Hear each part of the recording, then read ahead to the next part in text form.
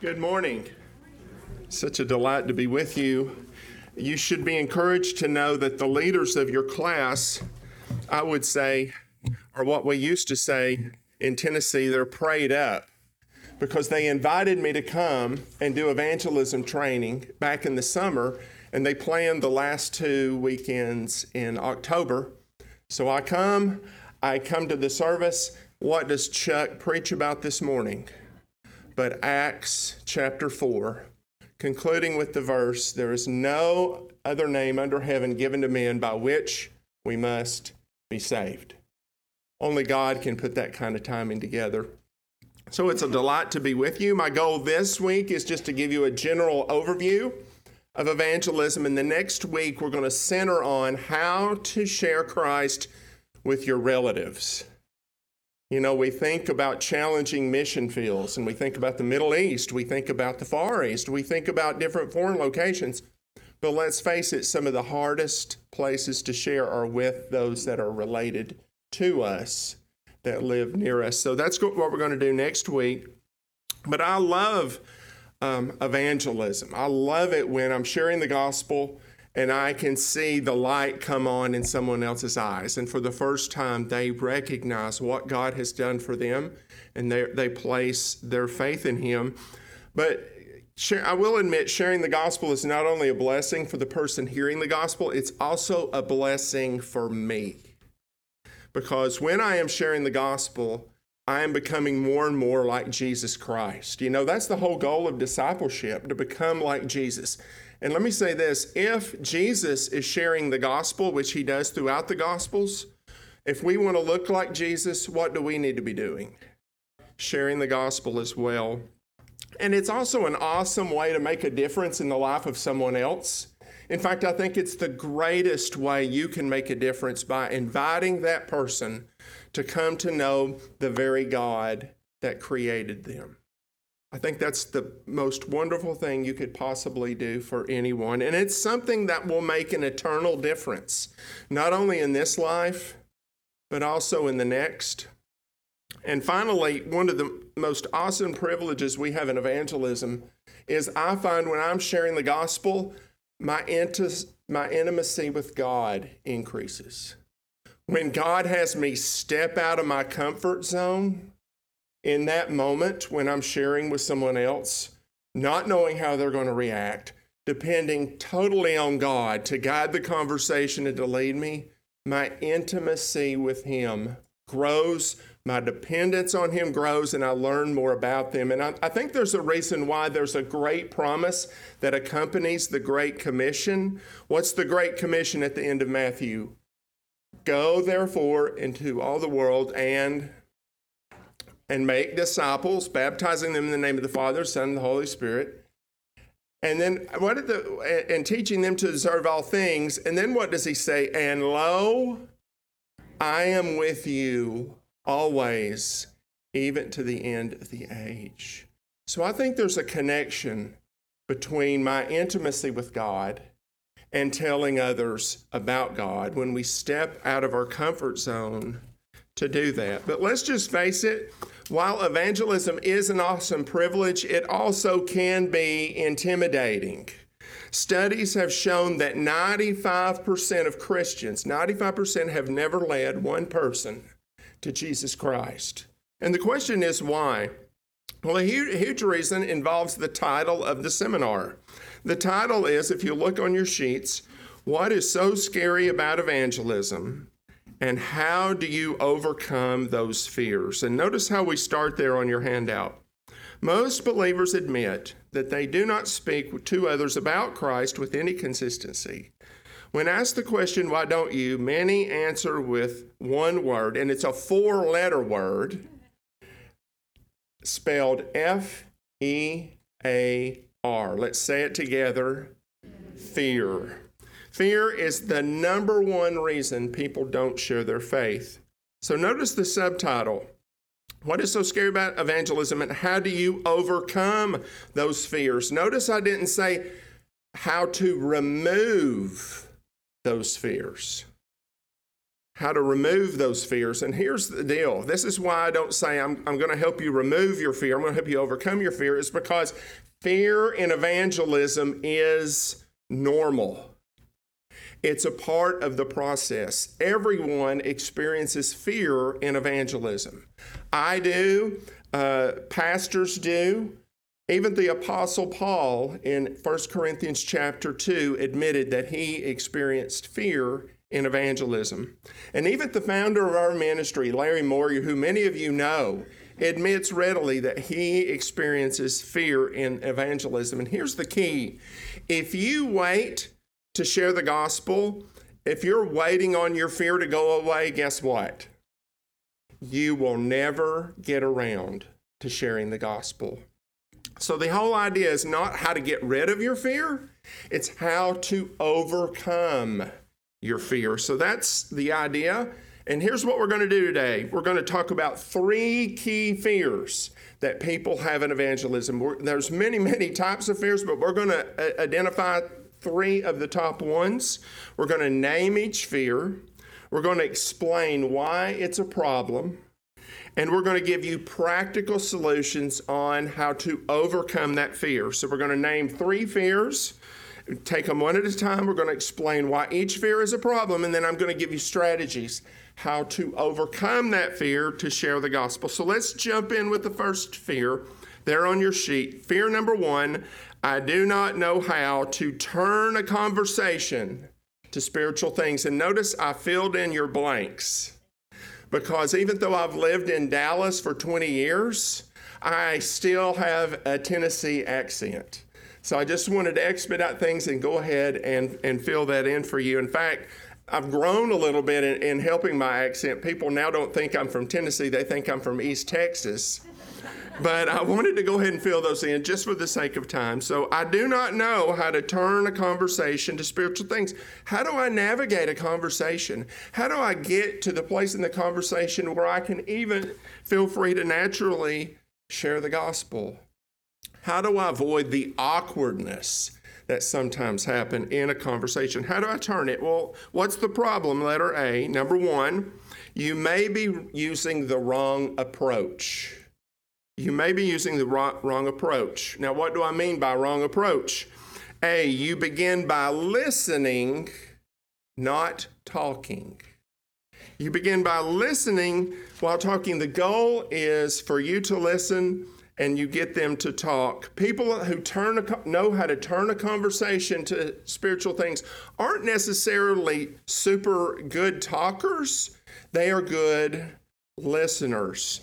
Listening is so important because it shows the other person that you care. You show them that it's not just about you, it's about them. It allows you to learn about the other person, what they believe about God, what they believe about the church, what they believe about Jesus. And then it gives you cues in what they're telling you for you to use to turn the conversation to spiritual things. So here's how I remember this point, that listening is more important than talking in evangelism. How many ears do you have? 2. How many mouths? That should tell you the ratio. To listen just as much or even more so than you speak. Now, how do you listen? B, give them your full attention. Give them your full attention. We can get so focused on what we're going to say next in evangelism that we fail to listen to what they're saying now. And many of you wives can identify with this. Has your husband tried to convince you that he can read the paper and listen to you at the same time? No, I don't mean to step on any toes today. But the key is to put the paper down and give her your full attention. And it's the same way when we're sharing the gospel and we're listening to people. We need to give them their full attention and make it a learning experience. Enjoy learning about the person and don't rush it. Why? Because C, the flow of the conversation must be natural, not forced. It must be natural, not forced. And that's why it will take longer to turn the conversation with some people than with others. Some folks, You've talked with them 5 minutes, you just met them, and guess what? You already know all about this person. Why? Because they're freely sharing information about themselves. But others, it takes a while for them to share. Do any of you have neighbors where it was very slow for you to get to know them? Anybody have neighbors like that? Some people, it'll take 5 minutes to learn about them, some 5 hours, and some maybe even 5 months to get to know them, learn about them before you share. But the key is the conversation must be natural, not forced. Now, B, what's the solution? Number 1, enjoy the conversation. Enjoy the conversation. Make it a learning experience and find out 3 key things about the person. Their family, find out about their family, their job, and their background. Say those with me. Family, job, and background. So if I asked you what are 3 things to learn in the conversation, family, job, and background. Now, why these 3 things? It's because the person you're talking to is an expert at those 3 things. They can talk about those things. So family, job, and background. And as you're listening to them talk, you can listen for cues in the conversation on how to turn it to spiritual things. And for some people, you can do this quickly. Have any of you taken Uber or Lyft to get from one place to another? The other day, I was in a car with an Uber driver, and I was talking with her, and I struck up a conversation, and I said, "Is this your main gig? Is this your main job?" And she said, "No, I've got 3 other jobs." And so it turned out that was what I call a side hustle for her to be able to do the other 3 things that she was pursuing. And in that moment, God just gave me the transition. I said, man, it's great to explore different things so that you find your purpose and for why you're here. And she turned around while she was driving, and I was like, oh, no. And she was like, you know what? She said, that's exactly right. Finding out how you're wired up and what you were born to do. And you know what? That was the Lord opening that door in that conversation. And I was able to share with her how I found my purpose. And that purpose in finding it was learning how to find the God that created me. So it's just a matter of being a student of the person. Take the focus off of you and your fear and say, I'm going to be an investigator and I'm going to learn about this person, not just with one question after another, but just in casual conversation, learning about the other person. Pardon? Oh, sorry. So listening is important. Number 2, and this is even more important. Number 2, let God direct the flow of the conversation.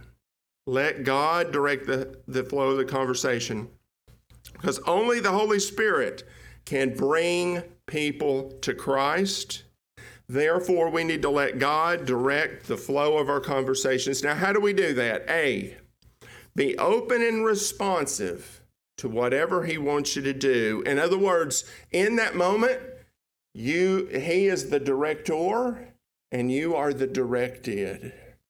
And how do you do that? B, you pray as you listen and you listen as you pray. What people don't know is when I'm talking with them and having a conversation with them, I'm having a conversation with God about them. Saying, Lord, direct me in this conversation. I pray that you would help me recognize doors that you are going to open. I'll give you an example. I was at Dillard's the other day trying to find clothes. Now, you can imagine trying to find clothes for someone 6'6" is a challenge, particularly if you always go for the clearance rack. It's always a challenge, but a wonderful lady named Jay came up and helped me at Dillard's. And we started talking, and I really felt like God was at work in her life. And we were talking, and I just felt led. I said, now, how did you even get into sales? And she tells me her background, why she loved to sell clothes. She said, it's all about service, helping people find what they need. She said, that's my style of sales. And as she's talking, I'm listening, but I'm also praying, God, show me what to do. Show me what to say. I pray, God, for direction, and I pray for the boldness. And God just put in my mind, he gave me the exact words to say. I said, you know what? I said, I've found in sales that the most important thing for the salesman is to truly believe in your product. And she said, I absolutely agree. And I was able to turn the conversation, and I was able to introduce the fact that I was in ministry. And while I wasn't selling something for a profit, I was persuading people to come to know their Creator. And you know what? I got that in the moment, just from the Lord. I wasn't going into that conversation planning, because I was praying, because I was open to what God wanted to do. God gave me that way to turn the conversation to spiritual things. So pray as you listen, and listen as you pray. And you may say, David, I can't concentrate if I'm praying and talking. You can even throw up one-word prayers to God. Lord, I'm praying for opportunity. Opportunity, God, help me to recognize it. And then when you see the opportunity, Lord, I just need boldness from you right now. And here's how I have come to learn how God answers this prayer for me. He waits for me to take the initiative with the person, and then he provides what I need at each stage of where I am. It's almost like a door at Walmart. Have you ever noticed the doors at Walmart? If no one's coming out or coming in, what do those doors do? They remain closed. How do I get them to open? I walk toward the door, and as I approach the door, then it opens. It's the same way in evangelism. I find that God answers my prayers in conversations as I'm talking with people when I step out and take that next step of faith out of my comfort zone. And then God, on the fly, opens the door of heaven and provides me what I need when I need it for that exact moment. So it's a twofold thing. You approach the door, and the door starts to open for God to answer your prayers as you take that next step. And then, of course, number 3, benefit from experience. Benefit from experience. The more you do it, the easier it becomes, and your repertoire of transitions increases. People who do it well have done it often. And so I would say just benefit from experience. And then number 4, as you talk, ask questions that determine if this conversation might be an open door for the gospel. Questions are key to get others to talk. And I'll give you some examples in just a minute. But questions are a great way to, number 5, move the conversation from the secular to the spiritual, then the spiritual to the gospel. Okay, that's the link. From the secular to the spiritual, then the spiritual to the gospel. Don't just jump from talking about God to turning to the person, pointing your finger in their face and say, if you were to die right now, do you know for sure you'd go to heaven? Don't skip right from the secular to the gospel. Move it from the secular to what? The spiritual. And then from the spiritual to the gospel.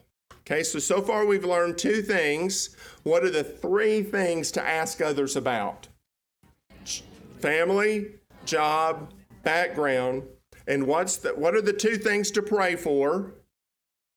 Direction and boldness. And then what are the 3 stages in a conversation? Secular to spiritual, spiritual to gospel. And you may say, David, how do I do that? Well, we've given you a bridge. Go ahead and turn the page to the next page. That's titled, Use Questions to Move from General Topics to the Gospel.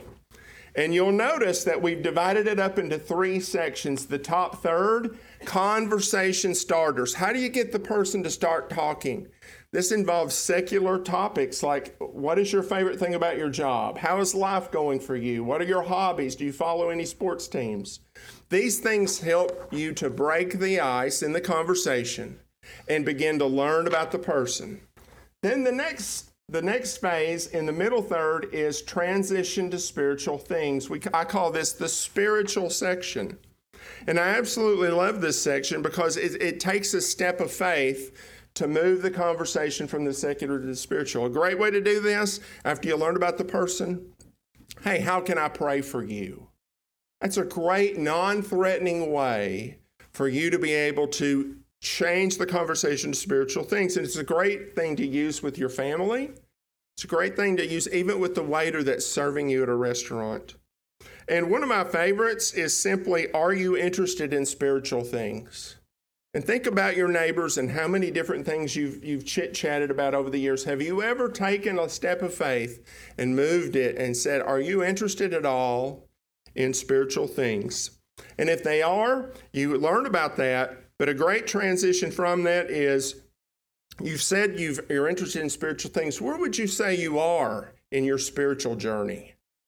And that will unveil a lot about their own walk, about their own journey. And then finally, the bottom third, transition to the gospel. Good ways to do that. If you've asked them about their spiritual journey, here's a great question to follow up with after you listen is, have you come to a point in your spiritual journey where you know for sure you're going to heaven? Or have you come to a point in your spiritual journey where you know that you are right with God? Just a great way to transfer what? From the spiritual to the gospel. Again, very non-threatening.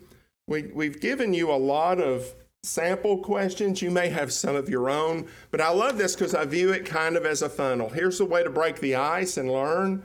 Here's a way to transition to spiritual things. Here's a way to transition to the gospel. You may not get through all three in one conversation with somebody. In fact, I challenge you, if you have neighbors and friends who you're praying for, plot this on your graph. Who have you broken the ice with? Are there any neighbors that you haven't met?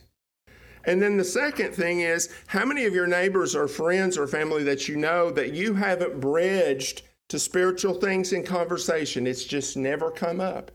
Write their names on this sheet that, hey, I'm kind of in the transition between secular and spiritual here, and start praying to God. God, I pray that you would give me the wisdom in the timing of how to bring this up with them. And then finally, even those folks that you've talked about spiritual things with, maybe you've prayed for them, maybe they know you go to church, maybe they know your background. Have you ever journeyed into the gospel by asking them about their own faith? And have they ever trusted in Christ? And you can plot those people here and say, God, we've talked about spiritual a lot. I pray you would give me wisdom and direction and boldness to take it to the next level and really introduce the gospel into the conversation. So does this make sense?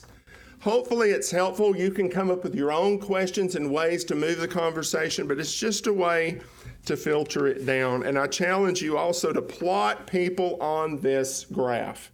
Where are you with them in your relationship? A coworker, whatever. Are you in the secular? Have you introduced spiritual things? And finally, the gospel. So brief quiz before we move on. What are the three things to talk about with people in conversations? Family, job, background. Two things to pray for. Direction and boldness. And then what are the three steps? You move from the secular to and from the spiritual to that's the progression. Excellent. Now notice the second fear. Number 2, I do not know how to present the gospel. I'm afraid that I may not know what to say, or I may say the wrong thing. Now, what's the problem? A, you may not have it clear in your mind the message of the gospel and the meaning of saving faith. A, what's the message? The message of the gospel is, let's say it together, Christ died for our sins and rose from the dead. And we get that in 1 Corinthians 15, where Paul makes it very clear what is the gospel. What is it that sets Christianity apart from all other religions? And that is, he says there in 1 Corinthians 15, for I delivered to you as of first importance, what I also received, that Christ died for our sins. And I want you to underline on your sheet that word for.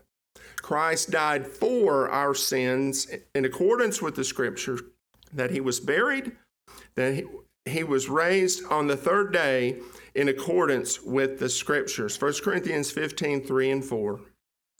That word for is so key there because it means on behalf of or instead of. In other words, Christ's death was a substitutionary death. He died in our place. He died for our sins. Let me illustrate real quick. One of the best illustrations I've heard of this is what I just call this illustration cancer. And I've shared it here before, but this is a very powerful illustration. Let's say you were in the hospital with terminal cancer. Now, if you aren't, no offense, just an illustration. You were in the hospital with terminal cancer. And let's say I was able to come in and lay my hand on you, and the cancer cells in your body were able to be transferred into my body. Now, if those cancer cells were able to leave you and enter me, what would happen to me? I would die. What would happen to you? You would live. Why? Because I took what was causing your death upon myself, and I died in your place. That is exactly why Jesus Christ came into this world. To take what was causing our spiritual death, our sin. When he died on the cross, he took our sin upon himself, and he died in our place. He took the penalty that we deserved, and he put it on himself, and he died in our place. That's the key word there, for. He died for our sins instead of us and on behalf of us in order to make us right with God.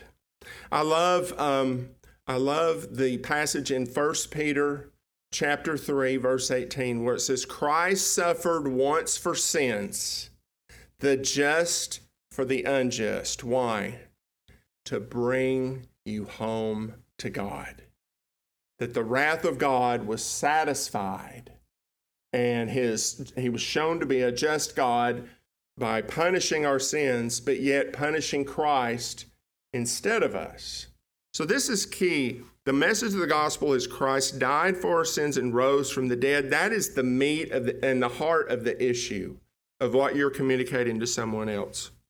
We get so scared because we think in evangelism we have to know the entire Bible and how to defend and communicate the entire Bible, when really it's a matter of just knowing the gospel. And the reason I know this is, do you know who some of the best evangelists are? New believers. They don't know the entire Bible. They may not even be able to name one or two books in the Bible, but guess what? They do know the gospel. And they have a fire about what they've just learned, and they're willing to go out and share. So don't let evangelism be intimidating you, that you have to have answers and you need to know how to defend the entire Bible. No.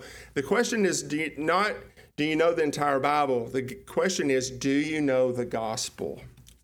That's huge. B, the meaning of saving faith is to trust in Christ alone to save you. The meaning of saving faith is to trust in Christ alone to save you. John 6:47, most assuredly I say to you, he who what? Believes in me has everlasting life. That word, those two words in English, believes in, is one word in Greek. It's called pisteuo. And what that means is to put your confidence in and your trust in someone else. And this is huge. In fact, the Gospel of John was a book specifically written so we could have assurance of knowing we'll go to heaven. Guess how many times that word believe or pisteuo is used in the Gospel of John? Anybody guess? 100, almost 98. 98 times. Believe, believe, believe. John 3:16, for God so loved the world that he gave his one and only Son, that whosoever believes in him should not perish but have everlasting life. Not just intellectual assent, but also putting your trust and in your confidence. And here's how I illustrate it. Let's see. All right, Donna, you stand up. I'm going to pick on Donna. You go ahead and stand up. All right. Now, Donna's standing up. Now sit down. Now you can sit down. What she just did is illustrate trust, because she trusted in that chair to hold her up through no effort of her own. In the same way, that's what Christ calls us to do, to put our full confidence in Him as our only way to heaven through no effort of our own.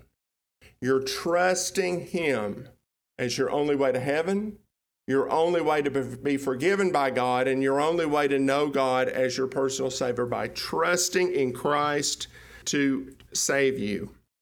But you may say, David, I know these things. I hear them all the time here at Stonebriar, but I still struggle to share my faith. Well, number two, the reason you're struggling is you may have never learned a method of sharing the gospel. You may have never learned a method. Anyone consistent in evangelism has a basic method or a couple of methods they use to share the gospel. And you may say, David, I feel like if I learn a method, it makes me feel like I'm canned, like I'm just reading a presentation. Well, I have found that a method is not so much a speech that you read to somebody, it's kind of a roadmap that you have. And that roadmap prepares you on where to go in the conversation. And that's huge when you're having a conversation with somebody, because you know what people tend to do? They go down rabbit trails and they want to talk about this. And that's fine, but it's a comfort to me to have a method so that I know right where I am on that map and I can pull the conversation back and talk about the gospel. So method doesn't freeze you up, it frees you up and it helps to prevent rabbit trails. And you know what? Here's the deal. You may not get through your entire method with somebody. That's okay. But at least you know where in the conversation you are with them. So when you are able to see them again or another time, you can bring up, hey, what do you think about the point we just made? Now, what's the solution? Number one, learn the bad news, good news approach to presenting the gospel. It's freed up thousands. We now have and everybody, does everybody have a little tract? Okay, this is just a roadmap of the gospel. And so we now have this and we have total 60 languages, but we have this particular tract in 55 languages because it's so simple and it's worked worldwide. So you can review the tract on your own, but I just want to walk you through it real quick. And it opens this way. Has anyone ever taken a Bible and shown you how you can know for sure you're going to heaven? And then if they say, no one ever has, you just say, may I? Because I always believe in asking someone's permission to share. I don't want to be somebody that beats somebody over the head with the Bible. I want to get their permission to share. And here's what I share. The Bible contains bad news and good news. I mean, how much simpler could you get? Bad news, good news. The bad news is about you and me. The good news is about who? God. And notice I don't just say the bad news is about you. I say the bad news is about you and me. And I'll share that with you in just a minute. Let's look at the bad news first. Bad news number one, and feel free to follow in the track if you want. Bad news number one, read it with me. We are all sinners. That's why I say you and me. We are all sinners. The verse, Romans 3:23, how many can quote it? All have sinned and fall short of the glory of God. And that's that key word all in there. We all are in this boat. What's the illustration? I just call it rock. Let's say you and I had a contest and we both picked up rocks, and the goal of the contest is to hit the North Pole. I think that way's north. Now that's the goal. Whoever hits the North Pole wins the prize.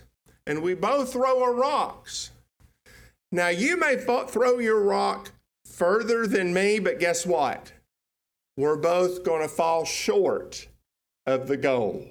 Our rocks are going to fall short of the North Pole.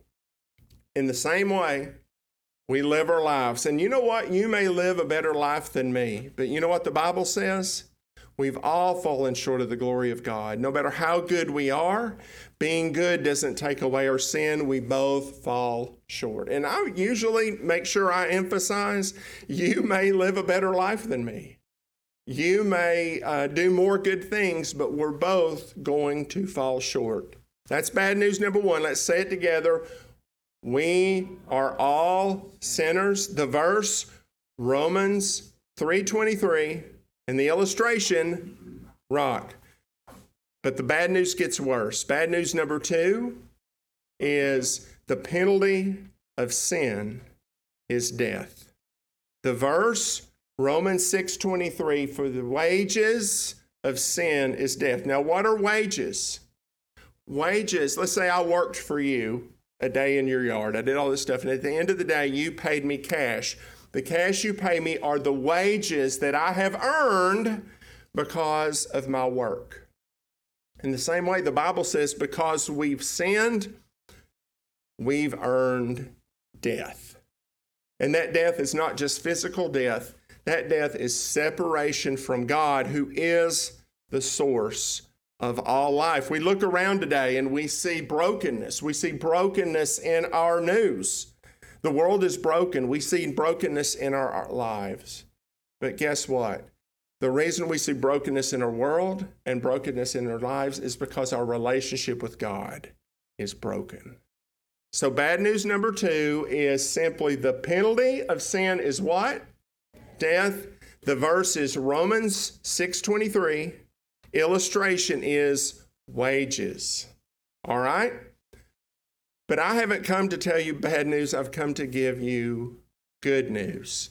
Good news number one, Christ died for you. One of the most powerful things you can ever tell someone else. Christ died for you. The verse, Romans 5:8. If you know it, say the end with me. While we were yet sinners, Christ died for us. And the illustration is just that cancer illustration I gave. So that one is cancer. Jesus took what was causing our death upon himself, and he died in our place. But just as the bad news got worse, the good news gets better. Good news number two, you can be saved through faith in Christ. The verse is Ephesians 2:8-9. For by grace, God's unmerited favor, by grace you have been saved through faith. That's trust in the Lord. And that not of yourselves, it is the gift of God, not of works, lest any man should boast. So it's Ephesians 2:8-9, and the illustration is simply chair. Just as Donna stood up and demonstrated saving faith to us by sitting in the chair, that's what God's calling us to do. And then the concluding question is there any reason? First of all, you say, do you understand everything that I just said? Make sure they understand, because people have to have clarity before they are able to put their faith in Christ. They need clarity. But the second question is there any reason why you shouldn't trust Christ right now? Okay, so let's go through it together. Opening question, has anyone ever taken a Bible and shown you how you know for sure you're going to heaven? May I? The Bible contains what? Bad news and good news. The bad news is something about you and me. The good news is something about God. Let's talk about the bad news first. Bad news number one, we are all sinners. The verse, Romans 3:23, and the illustration is rock. Bad news number two, the penalty of sin is death. The verse, Romans 6:23, the illustration is wages. Good news number one, Christ died for you. The verse is Romans 5:8. Illustration is cancer. Good news number two, you can be saved through faith in Christ. The verse, Ephesians 2:8-9, illustration is chair. Concluding question, is anything keeping you from trusting Christ right now? Now, normally in our training, I go over that with you like 10 to 15 times. We don't have time to do that today. So I would say, take this tract, break it down just like I did. 4 points. The point itself, bad news number 1, we are all sinners. Know the verse, Romans 3:23, and then the illustration rock. Get these down where you memorize it. Second step, get with a trusted believer friend and go over it and share it with them like they're a non-believer. Get it nailed down quick. Get it cemented in your mind, because here's what will happen. If you commit to take those 2 steps, I don't care how scared you are, if you commit to do those 2 non-threatening steps, memorize this presentation, begin to share it with another believer to practice, and then start praying for opportunities to share those God opportunities, those God moments where He puts you together with someone that needs to hear the message. You will be ready to start sharing. The other day I was at a park. I live over in Flower Mound. There was a lady there, and I could tell she was there at the picnic table, and her husband had her 3 kids over in the playground area. Well, my daughter and I were there. We sat down and began to talk with her, and I felt led in my heart to start sharing with her. I didn't have a tract. I didn't have a Bible, and God gave me just the transition. We started talking about her kids, and we started talking about, how she was a mom, and she was Hispanic. Her name was Esperanza, which means hope. And I started to share, asked her if she was interested in spiritual things. She said she did go to church. She went to a Catholic church there locally. And you know what? I kept praying for opportunities and boldness. God gave me an open door. And do you know what I asked her? I said, I know you're God-fearing, you go to church, but has anyone ever taken a Bible and shown you how you know for sure you go to heaven? And she sat there and she looked at her kids, and she looked down, she looked at me, and she said, no one ever has. I said, may I? She said, absolutely. And in about 15 minutes, we were able to go through the complete bad news, good news. And at the end, she indicated and said, yes, I would like to trust Christ because I've never understood all this before. Our world is crazy, but God is still at work. And all He's looking for are people that admit, I'm afraid, but are willing to take the next step of faith and say, Lord, here am I, send me. Do all the conversations I have with non-believers turn out that way? No. But my goal is, even if I don't get through the gospel with them, Lord, use me to move them one step closer to Jesus through my example and through my words. So anyway, I'm not going to go over this with you again, but I do challenge you to do 2 things. Memorize it so that you know, and then begin to share with a believer, and then to start praying that God will give you opportunities. We good? All right, let's move to the last one real quick. Number 3, you may say, David, I understand about sharing the gospel and changing a conversation, but I have this big fear. Number 3, I may not be able to answer their questions and objections. What if they ask me a question I don't understand? Well, what's the problem? Number 1, it's a failure to understand your biblical responsibility. God is not asking you to defend the gospel. God is asking you to declare the gospel. That's why Paul says in 1 Corinthians 2, and I, when I came to you, brothers, did not come proclaiming to you the testimony of God with lofty speech or wisdom, for I decided to know nothing among you except Jesus Christ and Him crucified, the gospel.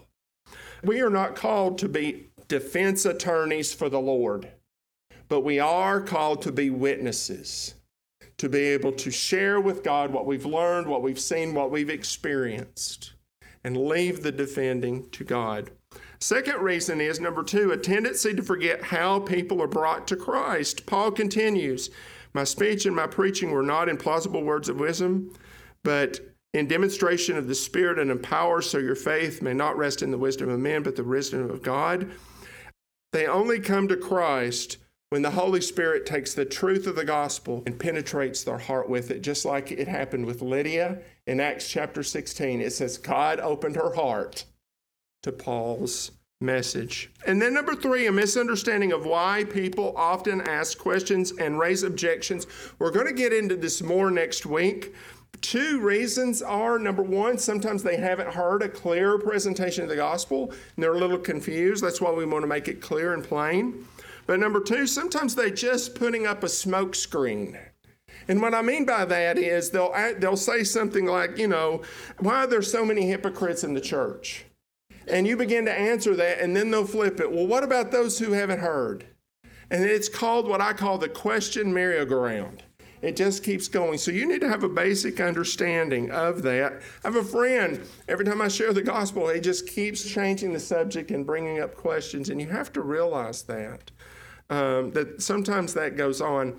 Now, B, what's the solution when that happens? Number one, take the offensive, not the defensive. Take the offensive, not the defensive. I didn't say be offensive. I didn't say be offensive. Boy, I could really go into that one, but I won't. I said take the offensive. How? Kindly ask clarifying questions. Ask clarifying questions. I love this one. When someone says something like, "Oh, the church is just all about money." You know what I say sometimes? Oh, what does that mean? What do you mean by that? Or what led you to that conclusion? Now, I say that saying, well, what do you mean by that? All haughty. I don't mean it to ask it that way.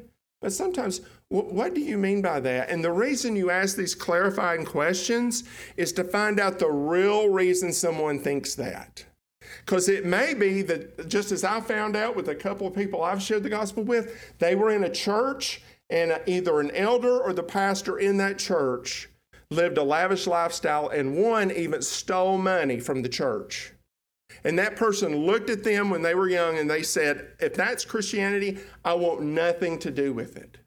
So clarifying questions really help to clarify in your mind why the person is raising the objections. And we'll talk about that next week. Number 3, keep the conversation centered on the gospel. That Christ died for our sins and rose from the dead.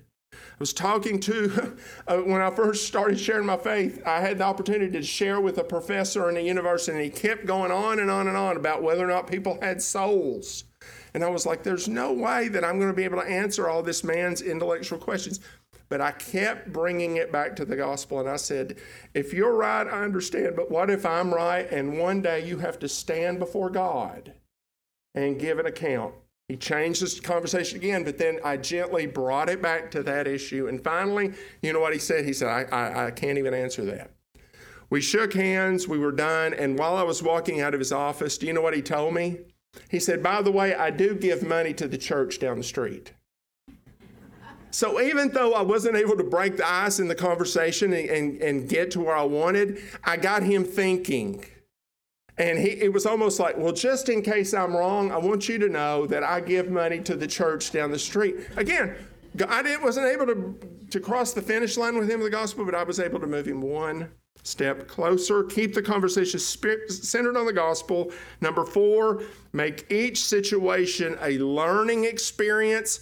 They may catch you off guard. You don't know the answer, but you can learn, and the next time you will be prepared. And number 5, if they ask you a question you can't answer, respond with, let me take some time to think about that. Now, we used to train people say, I don't know. But what people hear when you say, I don't know, is that no one knows in Christianity. But I have noticed that when I say, let me think about that, or let me think about that between the next time, now and the next time we talk. And that gives you an opportunity to pray, but also to seek spiritual counsel. Maybe do some Googling, talk to an elder at church. I love, let me think about that, because that's really what you're doing, is just taking time to process rather than just the cold stop of I don't know. And then number 6, recognize the root issue is spiritual, not intellectual. Even if I answer every question they ask perfectly, articulately, does that automatically mean that they will trust in Christ? No. Why? Because the issue is not the intellect, it's the heart. It's not intellectual, it's a spiritual issue. So we've covered a lot today, but here's one thought I want you to take with you. The issue is never, are you afraid? Because everyone is afraid in evangelism. Everybody is. The issue is, what are you doing to overcome those fears? In your obedience, what are you doing to overcome these fears? Because let's face it, we all want to make a difference in the lives of others here on earth. And I want to conclude with this. One of the greatest ways that you can be used by God is to tell others about God. One of the greatest ways you can leave an impact and leave a legacy and to be used by God in the life of someone else is to tell them about God. Amen? Lord, thank you for this day. Thank you for these folks that are here.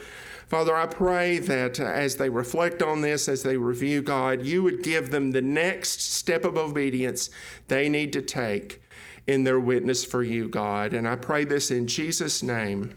Amen. Thank you.